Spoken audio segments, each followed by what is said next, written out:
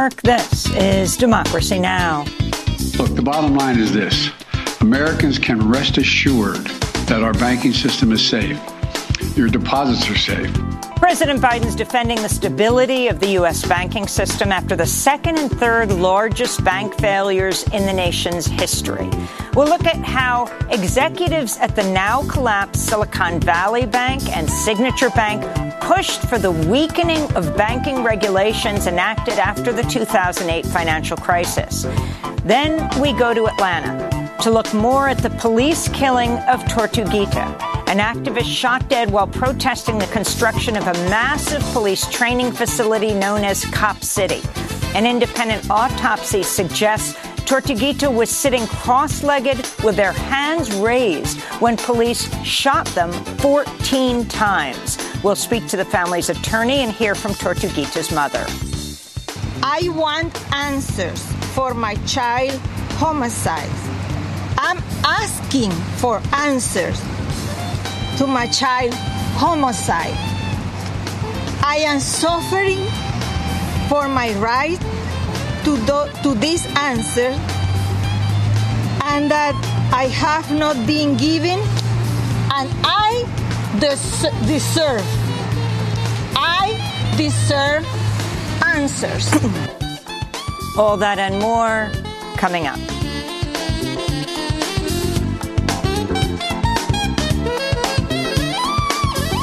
Welcome to Democracy Now!, democracynow.org, The War and Peace Report. I'm Amy Goodman. President Joe Biden has approved a massive ConocoPhillips oil and gas development in Alaska. The $7 billion Willow project is expected to produce 180,000 barrels of oil per day, adding some 240 million metric tons of greenhouse gas pollution to the atmosphere over 30 years. Some of Biden's fellow Democrats, including Massachusetts Senator Ed Markey, blasted the decision, saying it, quote, leaves an oil stain on the administration's climate accomplishments and the president's commitment not to permit new oil and gas drilling on federal land, unquote. This is Kristen Mansell, senior attorney with the Center for Biological Diversity. I think he is trying to appease the Alaska delegation and, fossil fuel cronies in Congress. And that's incredibly disappointing to see. We don't have time to compromise when it comes to addressing the climate crisis. Biden can't have his cake and eat it too when it comes to handling what is an existential crisis. To see our interview on the Willow Project, go to democracynow.org. In southern Africa, more than 100 people have been killed in Malawi and Mozambique after Cyclone Freddy brought high winds and heavy rain to the region. Most of the dead were Malawi's commercial capital, Blantyre, where overnight mudslides washed away homes and buried sleeping residents. It was too bad in the night, but now that it is daytime, I can feel the loss. I have never seen something as terrible as this. My neighbors' houses are all gone. The family members are gone. They are missing. In some instances, the father is alive, but the wife and the children are gone. Cyclone Freddy was one of the strongest storms ever recorded in the southern hemisphere and the longest-lasting tropical cyclone on record. It made landfall for a second time as scientists with the United Nations Intergovernmental Panel on Climate Change met in Switzerland to finalize its policy document for shaping climate action over the rest of the decade. UN Secretary General Antonio Guterres addressed IPCC delegates by video. This will be the first comprehensive IPCC report in 9 years and the first since the Paris Agreement on climate change. It could not come at a more pivotal time. Our world is at a crossroads and our planet is in the crosshairs. We are nearing the point of no return, of overshooting the internationally agreed limit of 1.5 degrees Celsius of global warming. We are at the tip of a tipping point. Brazil's National Space Agency warns in a new report that deforestation in the Brazilian Amazon hit a new record high for the month of February last month. About 124 square miles of rainforest cover was destroyed, despite efforts by newly inaugurated President Luiz Inácio Lula da Silva to reverse rampant deforestation that was encouraged by his predecessor, Jair Bolsonaro. This is Romulo Batista with Greenpeace Brazil. We just left behind a government that supports deforestation and completely abandoned actions to control it. As long as the enforcement and control do not reach the entire region, illegal deforestation may exploit that to ramp up the deforestation. President Biden sought Monday to shore up confidence in the U.S. banking system after the rapid collapse of Silicon Valley Bank and Signature Bank sparked investor panic. They were the second and third largest bank failures in U.S. history.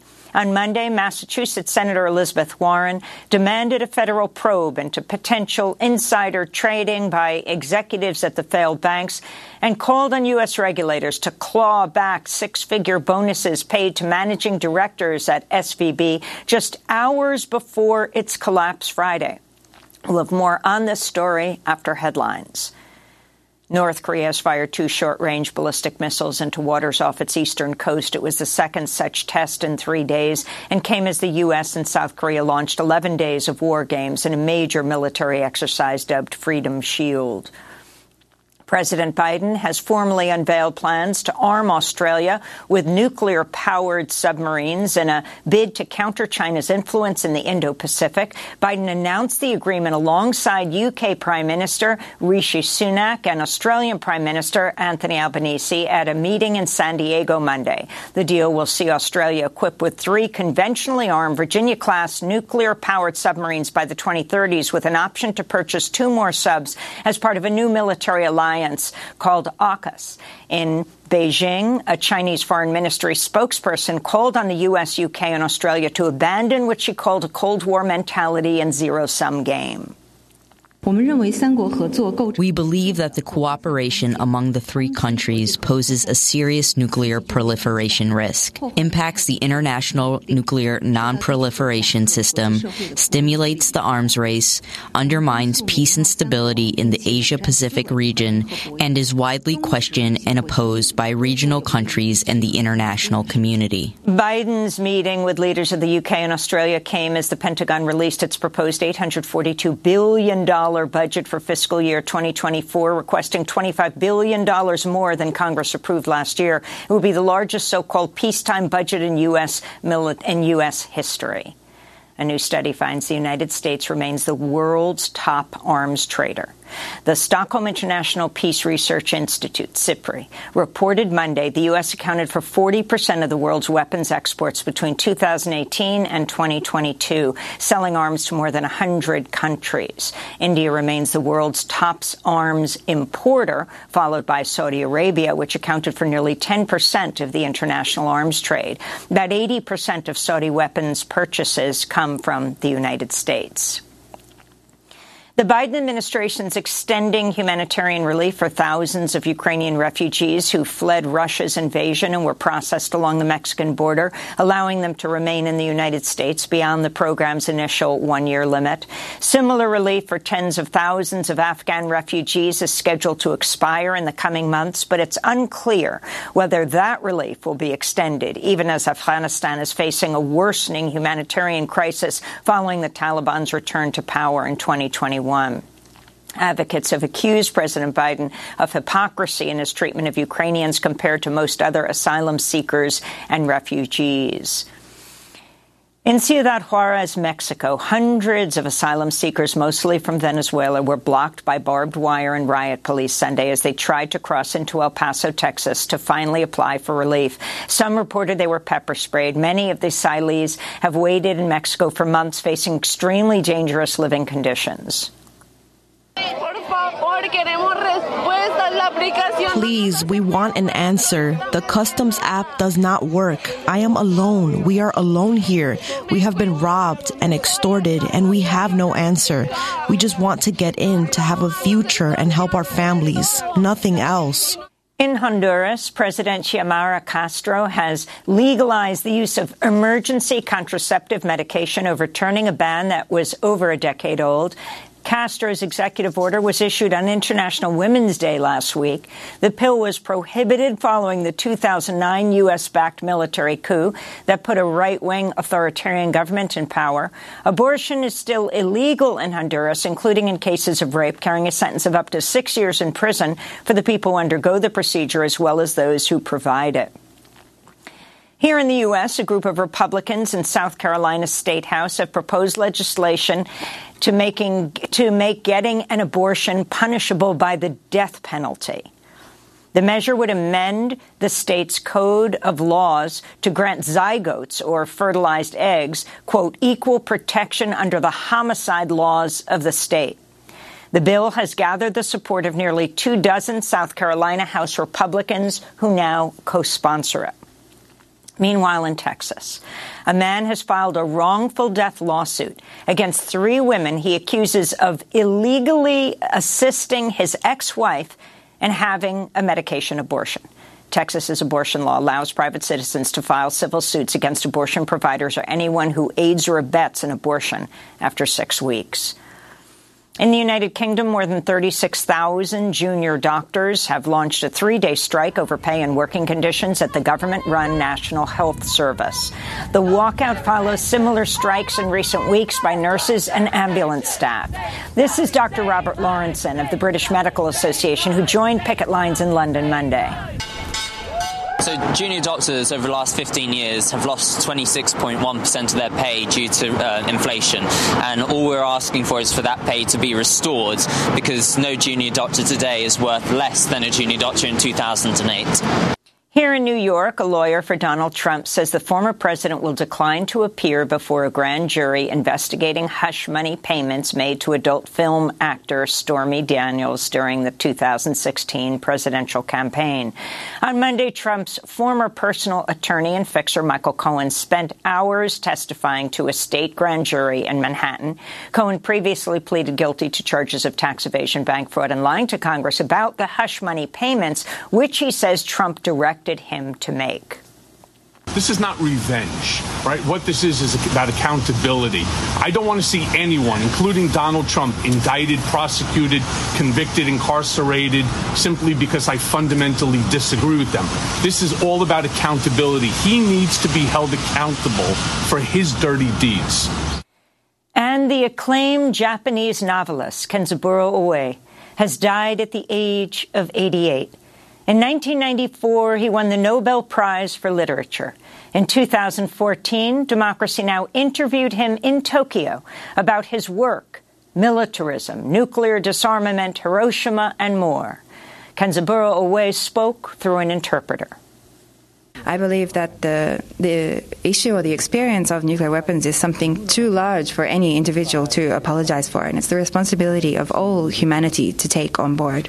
So rather than an apology, I believe that what's important is to call for an expression of the will and the dedication to create a world free of nuclear weapons. To see our interview with Kenzaburo Oe, go to democracynow.org.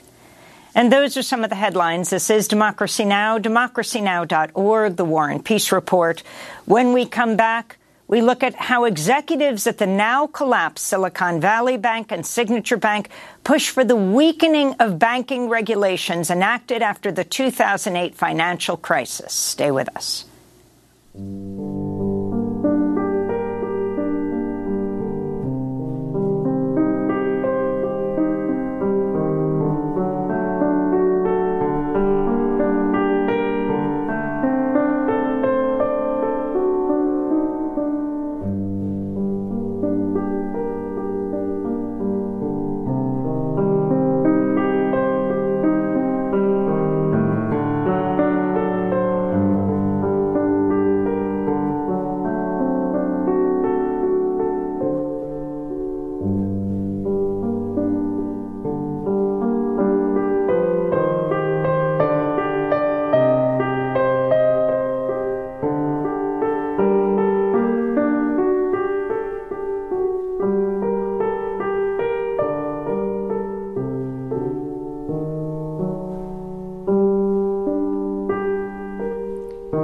Hiroshima Requiem, music by Hikari Oe, the son of Japanese novelist Kenzaburo Oe, the Nobel Literature Laureate.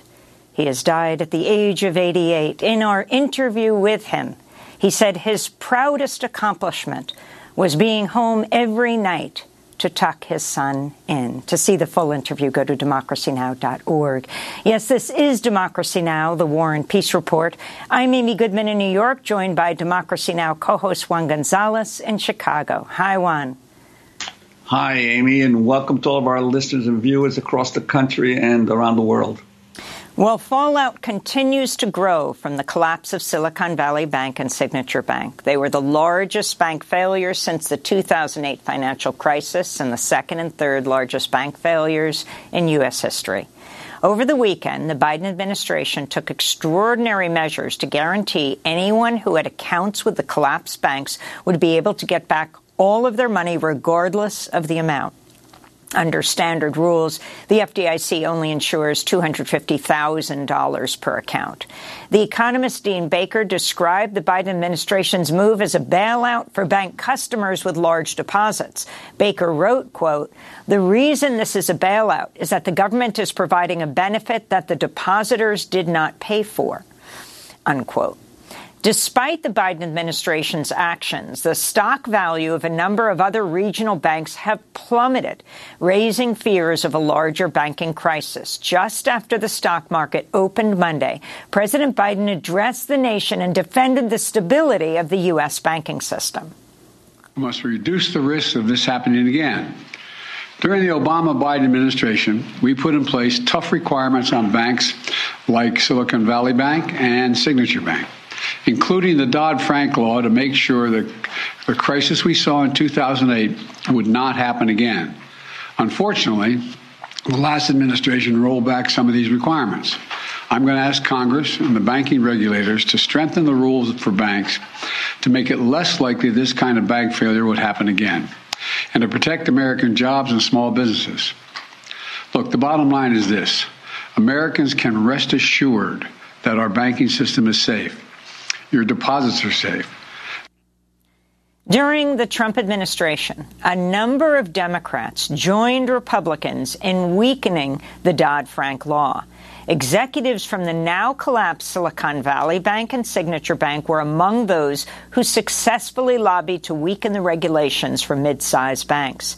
Those executives included former Congressmember Barney Frank, who joined the board of Signature Bank after leaving Congress, where he co-authored the Dodd-Frank bill. He lobbied to weaken his own bill. Over the past 7 years, Frank received at least $2.4 million in cash and stock from Signature Bank before the bank collapsed. We're now joined by two guests. David Sirota's award-winning investigative reporter, founder of the news website, The Lever. His latest piece is headlined, "SVB's Lobby Groups Fought Proposal to Bolster Deposit Insurance." He's joining us from Denver, Colorado. And in Irvine, California, we're joined by Mehrsa Baradaran.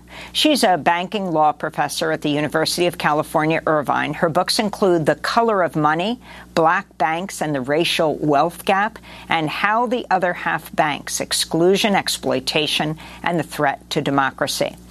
Mehrsa Baradaran, let's begin with you. Can you respond to what took place over the weekend, the significance of the second and third largest bank failures in U.S. history, and how the Biden administration responded?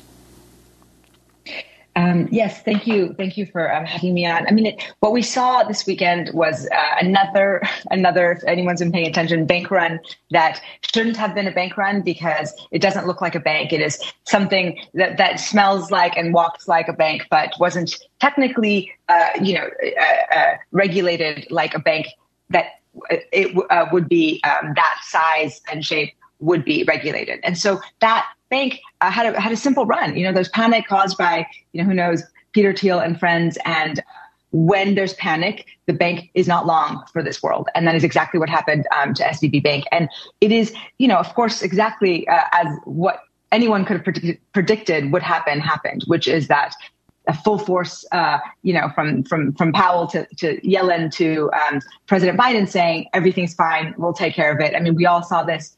Tim Geithner tried to do in 2009 not as well as what was done here. It's just, you need trust in the system. You need people to keep their money in, because a run is really just, it's panic. It's psychology. It's a bank that is stable can be run and be unstable. That's all.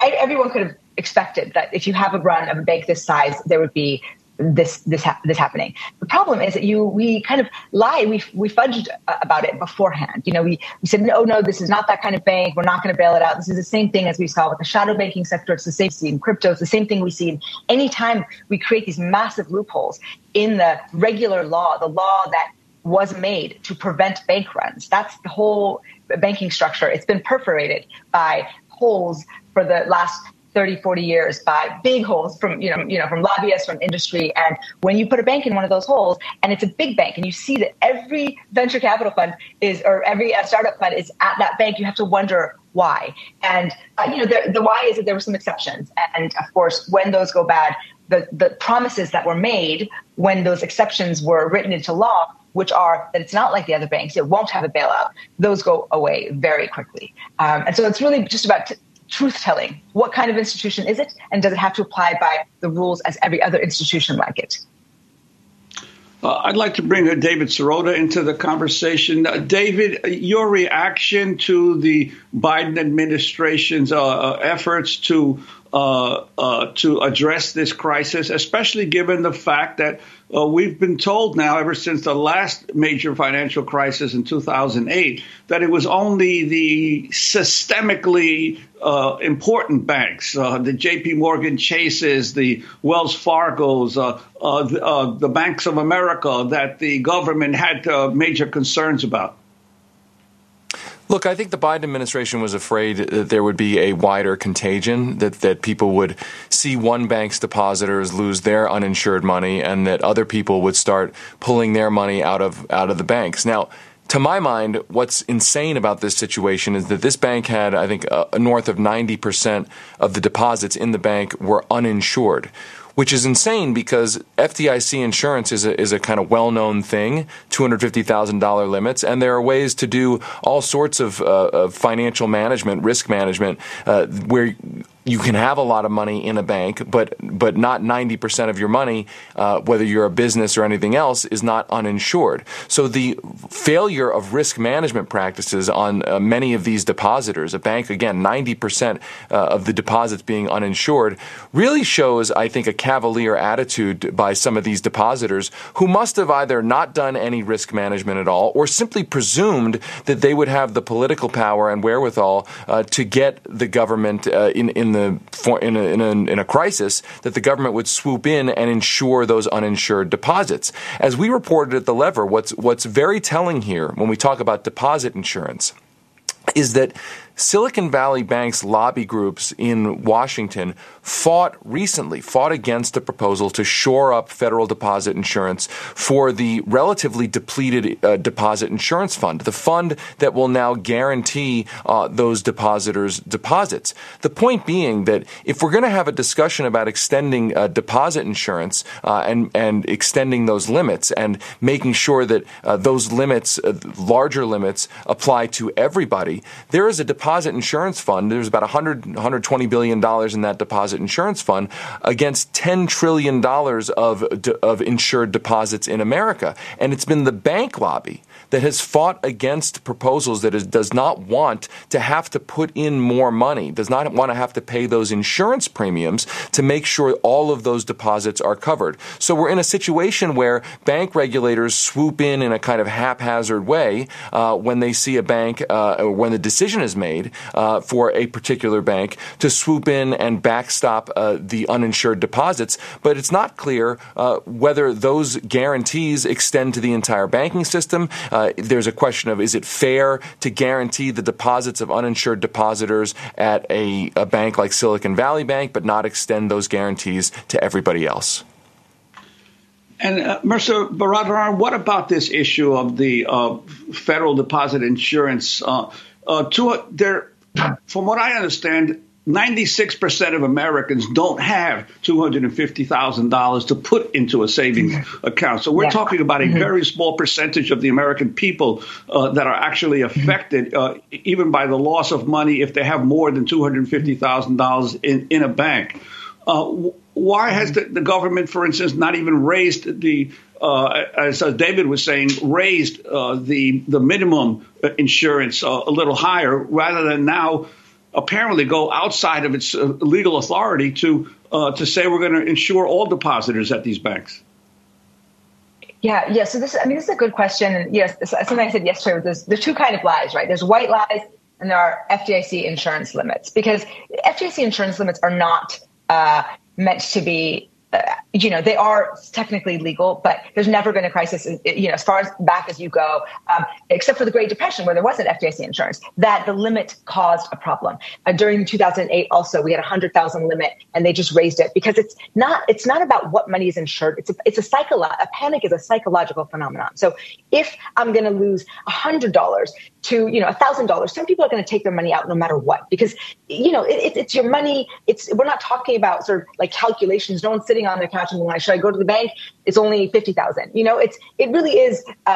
You have to insure all of it or none of it. And so I've always understood the 250,000 limit as like a suggestion for how to move your money around. But in a panic, of course, there's going to be a bailout, and it's not going to be through the FDIC insurance. It's through 13.3 Fed powers. This is all Federal Reserve. The systemic risk engines are on, and those engines are much more powerful than the FDIC engines. But I do want to say something about the ex ante. Why was all of this stuff allowed to happen? And this is where we get to regulation. And David said, the haphazardness, that also is not accidental. I have personal experience having been a nominee in the Biden administration and seeing the other nominees come through. We have not gotten, the Biden administration was not able to appoint a OCC regulator. They have an acting for that, for the FDIC when that position came open. I mean, Trump's appointees vacated, and they had to move things around for the FDIC. They had to bring someone from the board who's already confirmed and put them in.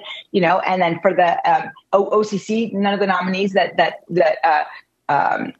we got vetted could get enough support. And so these are things that we, regulators, if we had been in those positions, would have done very differently and very quickly. These are problems that we all knew about, and I think it's not just that there's a haphazardness. There isn't really a forward motion. It's defense, because the industry really is quite powerful across the board, and it's not that the industry is there's community banks over here and there's big banks, but at times there's just one incentive, which is sort of deregulation. Let's work out deals rather than create a lot of rigid rules and hierarchies. And especially for banks like Silicon Valley Bank, which they weren't doing anything Lehman-like. They weren't doing anything. They weren't doing anything more risky than any other bank right now. It's just that.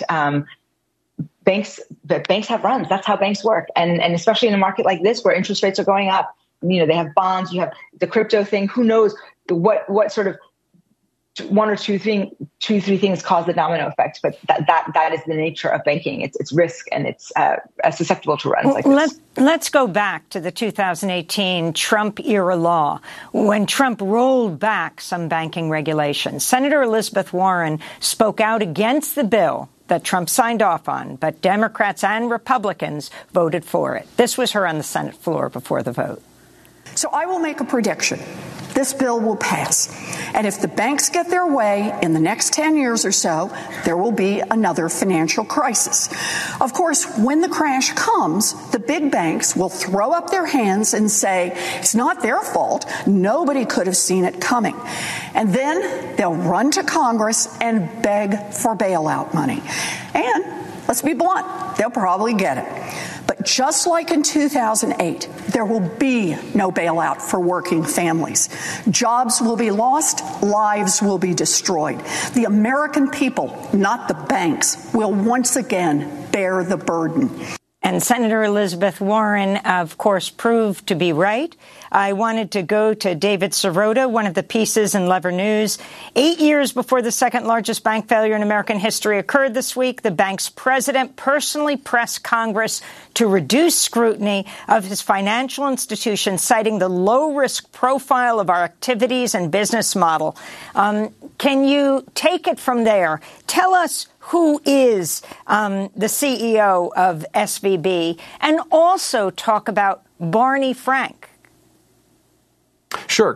Greg Becker, the Silicon Valley president, submitted testimony when Congress was looking at whether to weaken the then current Dodd-Frank law. And what he was particularly pushing for was to raise the thresholds by which banks were subject to stricter scrutiny. So there was a $50 billion threshold. If a bank was bigger, had more assets than $50 billion, it faced higher capital requirements and more granular and more stringent stress tests to make sure that the bank wouldn't fail. Ultimately, Greg Becker, and he was not alone, but he and the banking industry got their way, raising that threshold for Silicon Valley Bank and other similarly sized banks. And Greg Becker, as one example, just to use him as an example, I mean, he held a fundraiser at his home for Democratic Senator Mark Warner of Virginia. And soon after, Mark Warner was one of those Democrats who, in that vote that Elizabeth Warren was talking about, was one of those Democrats that joined with 50 Republicans to pass that bill that raised those thresholds, that ultimately meant that a bank like Silicon Valley Bank was not subjected by law, by rule, by Federal Reserve regulatory authority, was not subjected to the kinds of risk management and risk assessment that it would have been subjected to under the existing Dodd-Frank law. You mentioned Barney Frank. Let me just interrupt for a second, David, because we have Senator Mark Warner. He was questioned by ABC This Week host Martha Raddatz over the weekend and asked if he regretted his 2018 vote to repeal parts of the Dodd-Frank Act. This is Senator Warner. Do you regret that vote? Martha, I still think we put in place Dodd-Frank. I was proud to be one of the key authors of that bill. It strengthened the banking system. I do think these mid-sized banks needed some regulatory relief. End of the day, Martha, no matter what the capital had been in this bank, if you don't get banking 101 straight, if you don't manage your interest rate risks, if you've then got to run at $42 billion in a single day, unprecedented. That is going to be a valuable asset to somebody who's going to... You don't regret that vote?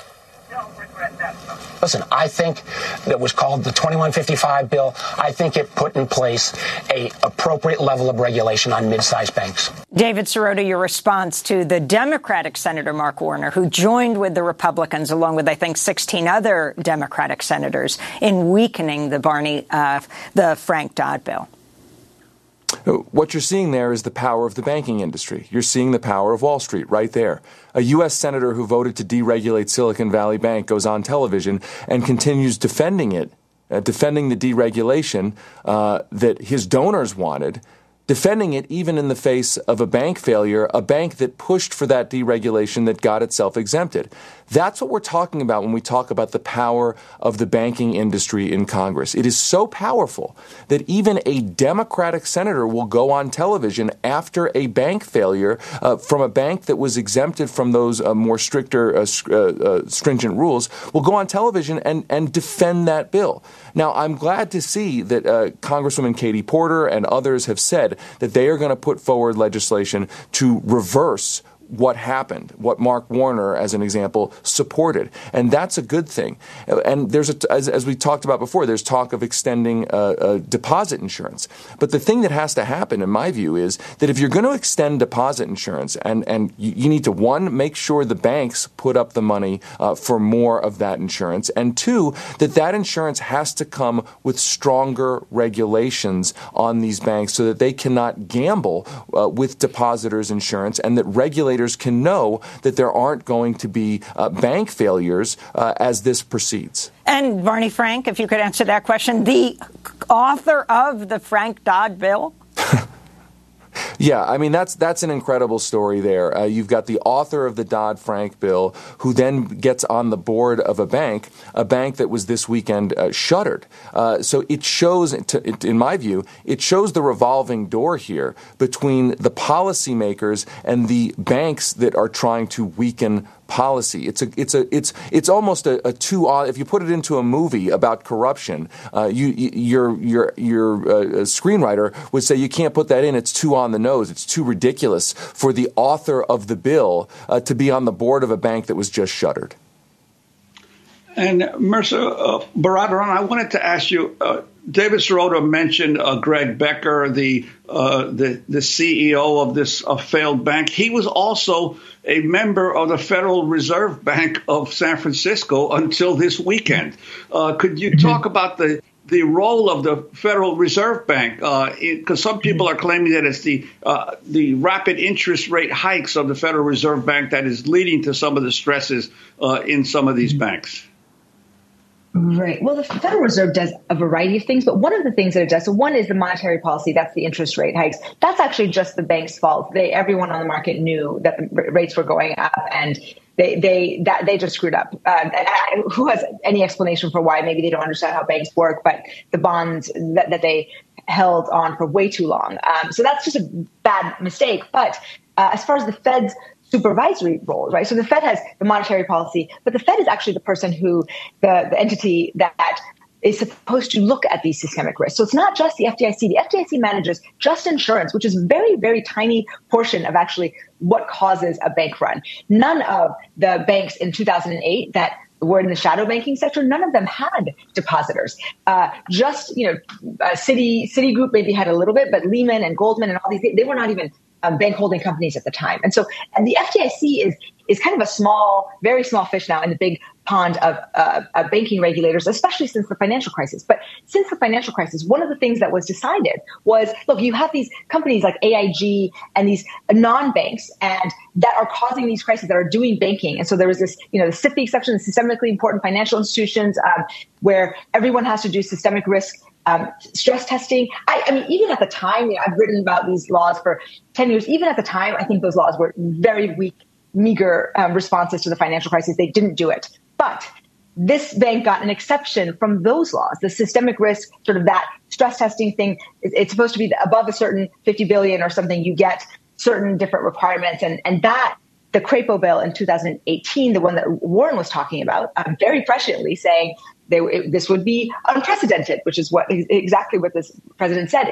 That bill essentially took these carved out exceptions for some of these banks, including this one, for the reasons of, it's better for communities, right? And it's better for small loans and things like that. And so now we're using, I think in a very cynical way, unfortunately, it is true that we have a glut of community banks in this country. It is true that we've got 5 major banks and they're not lending those small to mid-sized accounts. And so we do need regulatory relief, whatever that means in that language, to help these small banks. But that's not what this was. This was a loophole. This was an exception for not a community bank. These were venture capital funds.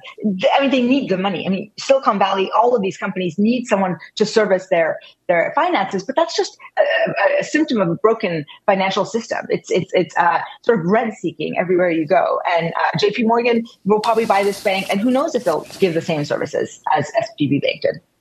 Finally, on a different subject, David Sirota is founder of Lever News, which has been doing so much on East Palestine, and there might be some parallels. You've looked at the last month's toxic train derailment. Do you see a link between the rollback of railway safety regulations and banking regulations, and talk specifically about the rail lobbyist turned senator who could block the safety bill? Yeah, I mean, I think there's plenty of parallels here. I mean, the crisis happens. There is a push for regulation. Then people forget, or the politicians hope people forget. And then there's a deregulatory push. On the rail situation, there was a spate of derailments in the 2014-2013 that prompted a push for more regulation. When that push for regulation happened, chemical industry lobbyists essentially weakened the rules to make sure that trains like the one in Ohio were not classified as high-hazard flammable trains, made sure that they weren't subjected to those tougher rules. So you can see the parallel there with the banks. Again, a push to not subject the banks to tougher rules, a push to not subject the rail companies to tougher rules. A disaster happens. Now there's a push for new regulations, rightly so, in my view. The Ro Khanna bill with Chris Deluzio from Pennsylvania in the House. There's a bipartisan bill in the Senate, but there's already been an effort to slow walk them. And that effort to slow walk them has been led, as we reported at The Lever, has been spearheaded by John Thune, the Republican senator who's the number 2 ranking Senate Republican, who was literally a registered lobbyist for a railroad company and who has spearheaded in the past the effort to stop these regulations. We have been doing this reporting. It's important to hold these politicians their feet to the fire, whether it's Mark Warner or John Thune. We hope Democracy Now! Viewers will help us. You can find all our work at levernews.com/democracy now to help us continue doing this reporting. Because, Amy, your question is exactly right. Who are the politicians who are playing the role to stop the regulatory policies that need to be put in place after these crises? I guarantee you, whether it's on rail issues or whether it's on banking issues, there will be you saw Mark Warner on financial stuff. You will see John Thune on rail stuff. That even in the aftermath of a disaster, these lobbies are so powerful that they have people in places like the U.S. Senate to stop anything from happening. And the only way anything will happen, whether it's on rail safety or on regulating the banks, will be if enough people actually respond and demand that their lawmakers take action. David Sirota, I want to thank you for being with us, founder of The Lever, and we'll link to The Lever at democracynow.org, and Mehrsa Baradaran, banking law professor at the University of California, Irvine. Progressive groups at one point backed Baradaran as the Biden administration's pick for controller of the currency, which is an influential regulator of banks.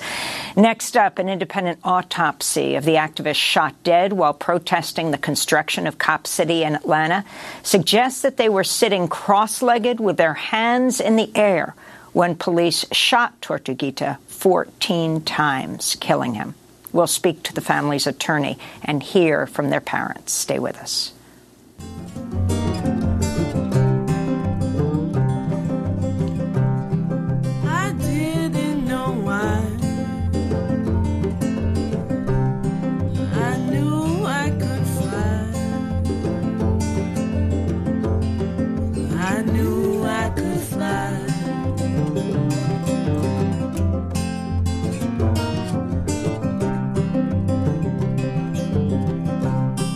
You see what you see.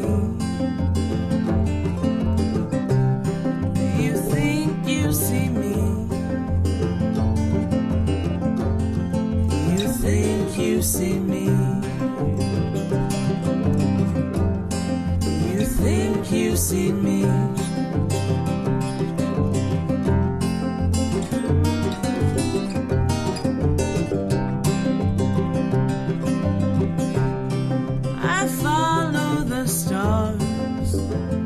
I Knew I Could Fly by Our Native Daughters. This is Democracy Now!, democracynow.org. I'm Amy Goodman with Juan Gonzalez. As we turn to Georgia, where a newly released independent autopsy of the activists fatally shot by Atlanta police in January concludes their hands were raised up and in front of their body when they were killed. Georgia State Patrol shot Manuel Esteban Terán, who's known as Tortuguita, and uses the they-them pronouns, during a raid on an encampment of forest protectors who opposed the construction of Atlanta's $90 million police training center dubbed Cop City, the largest such police training center, if built, in the country.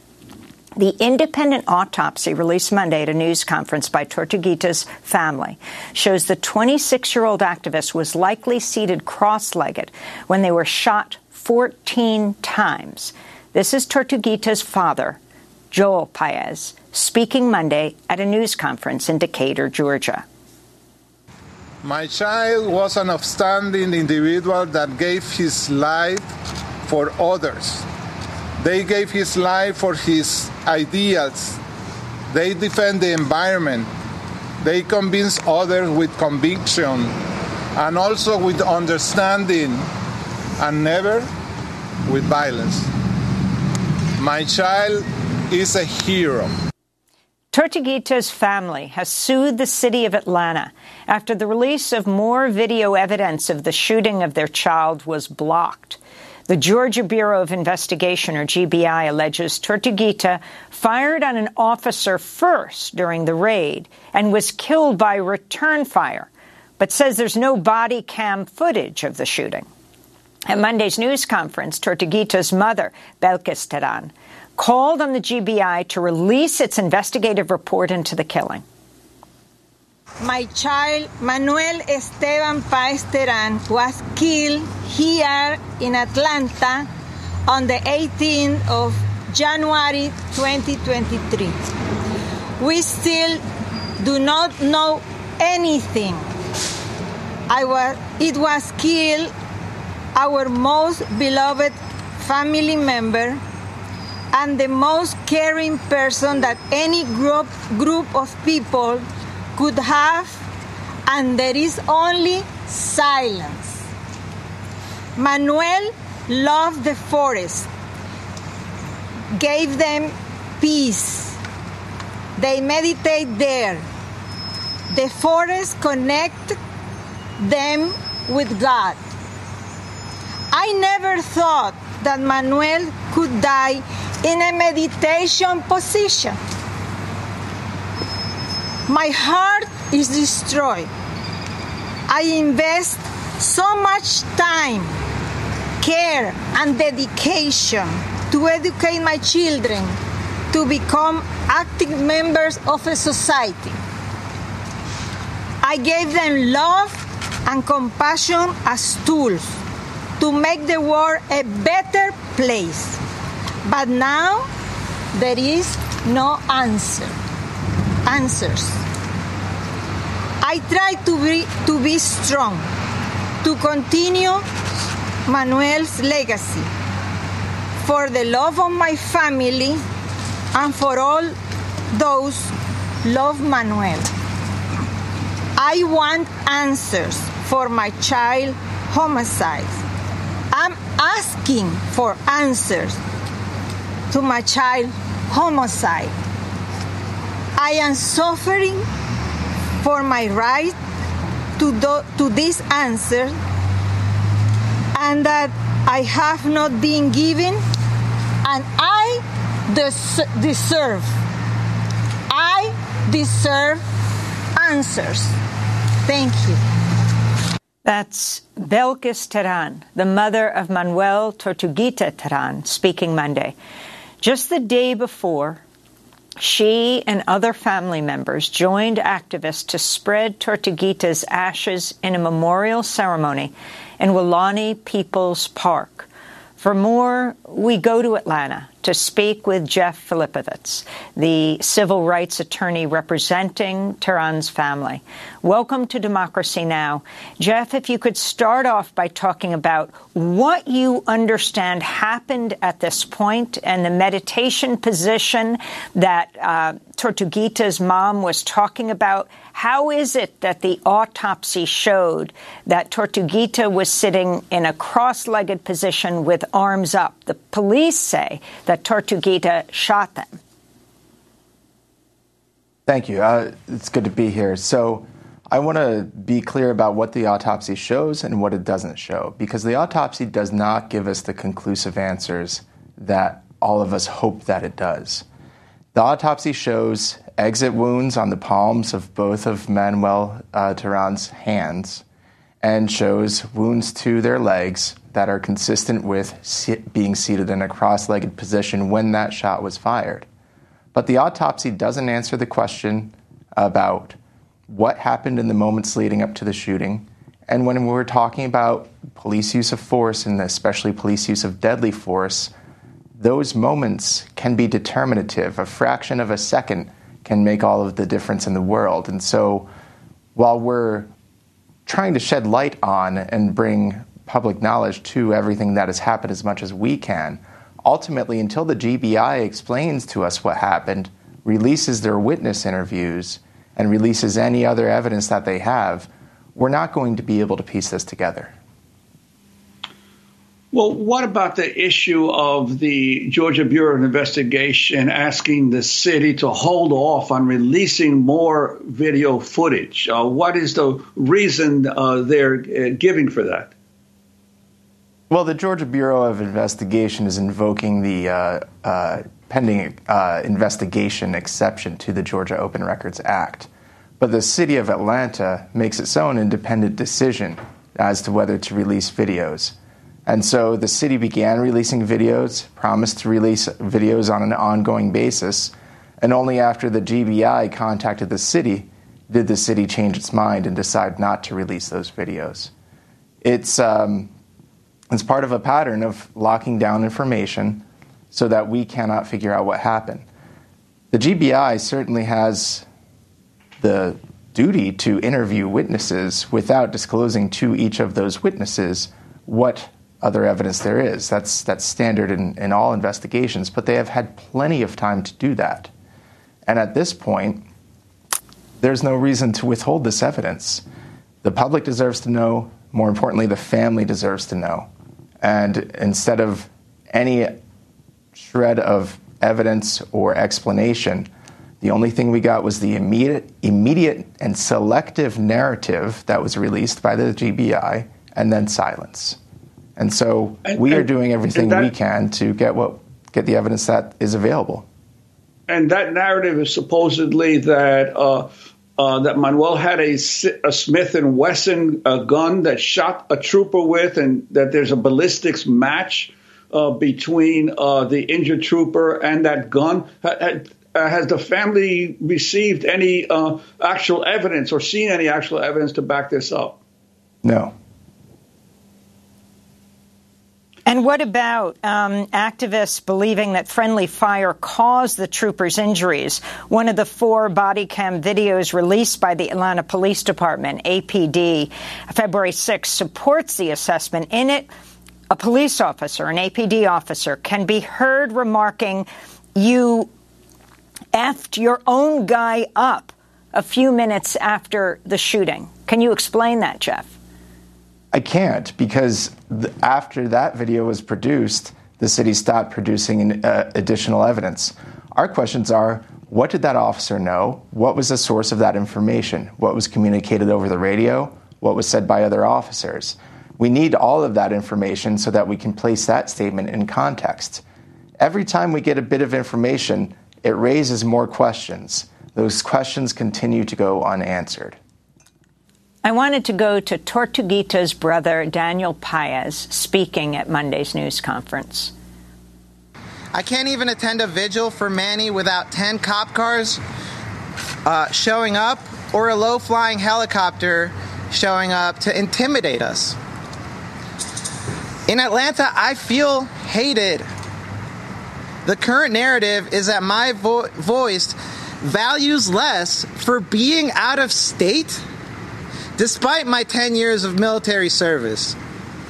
It's ironic, I'm trusted with nuclear secrets, but I am not trusted with the evidence of my siblings' murder. So that's Daniel Paez, the brother of Tortuguita. Jeff Filipovitz, if you can talk about what is happening at this protest.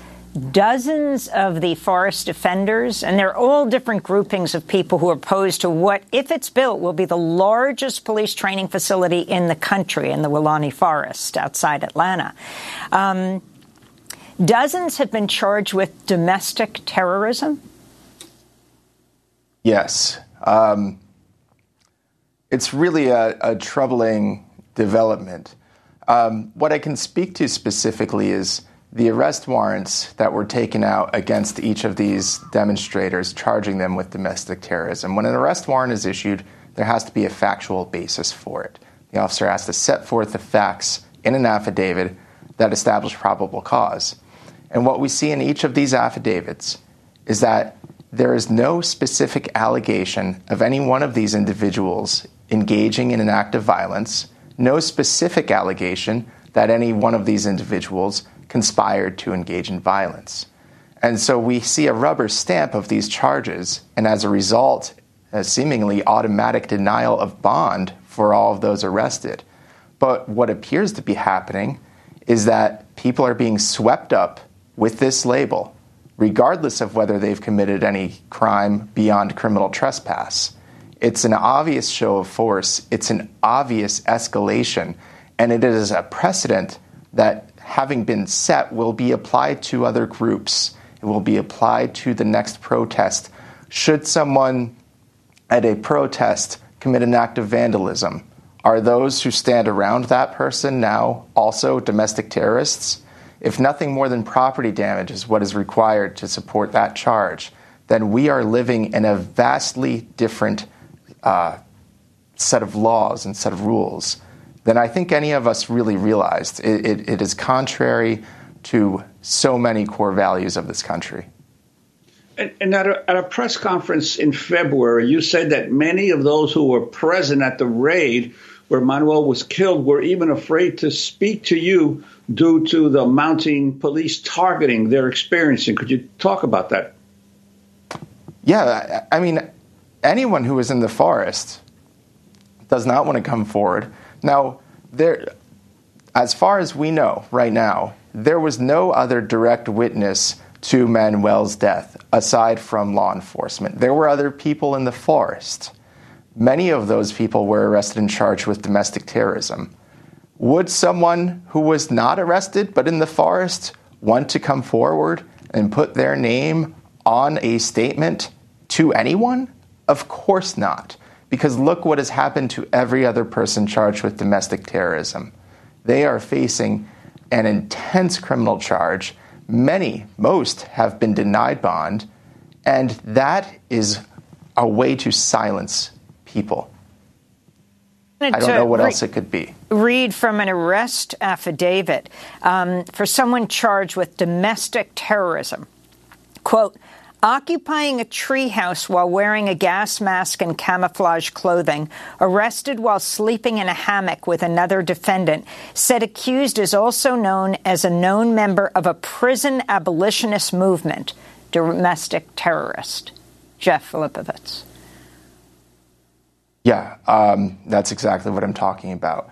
Now, they either have evidence that these people are engaged in a conspiracy to commit violence that is such a frightening display of coordination and that just for whatever reason simply has not come to fruition, or these are charges that are not supported, that will not hold up, and these are charges that are being used even though they know it won't hold up ultimately, because they can use it now to stifle dissent so that they can build the training center that they want to build. Can you tell us about the lawsuit that you filed on behalf of the family of Tortuguita? It's an open records lawsuit under Georgia law seeking for the release of the evidence that the City of Atlanta promised to release. The City of Atlanta publicly stated it would do so. There is no provision in the Open Records Act which allows a public entity to simply change its mind. Previously, the law did provide a limited number of days in which an entity could change its response to an open records request. That provision was removed in the most recent version of the law, and regardless, they have had plenty of time. The fact that another government agency disagrees with their decision is not sufficient reason it's not a justification to refrain from making public records public. Remember, these are public records. The default is that they belong to the people and should be released to the people. And so once this government starts to release these piecemeal and promises to do so, they have an obligation to continue. They said they carefully orchestrated the raid that ultimately killed Tortuguita. How is it then that there isn't police cam video? You have 10 seconds. I don't know. It is inexcusable. They were forming firing squads, shooting pepper balls. They were prepared for this. They knew that things could go catastrophically wrong. And for some reason, they decided not to put on a body cam. Jeff Lipovitz, we want to thank you very much for being with us, civil rights attorney representing the family of Tortuguita. I'm Amy Goodman with Juan Gonzalez.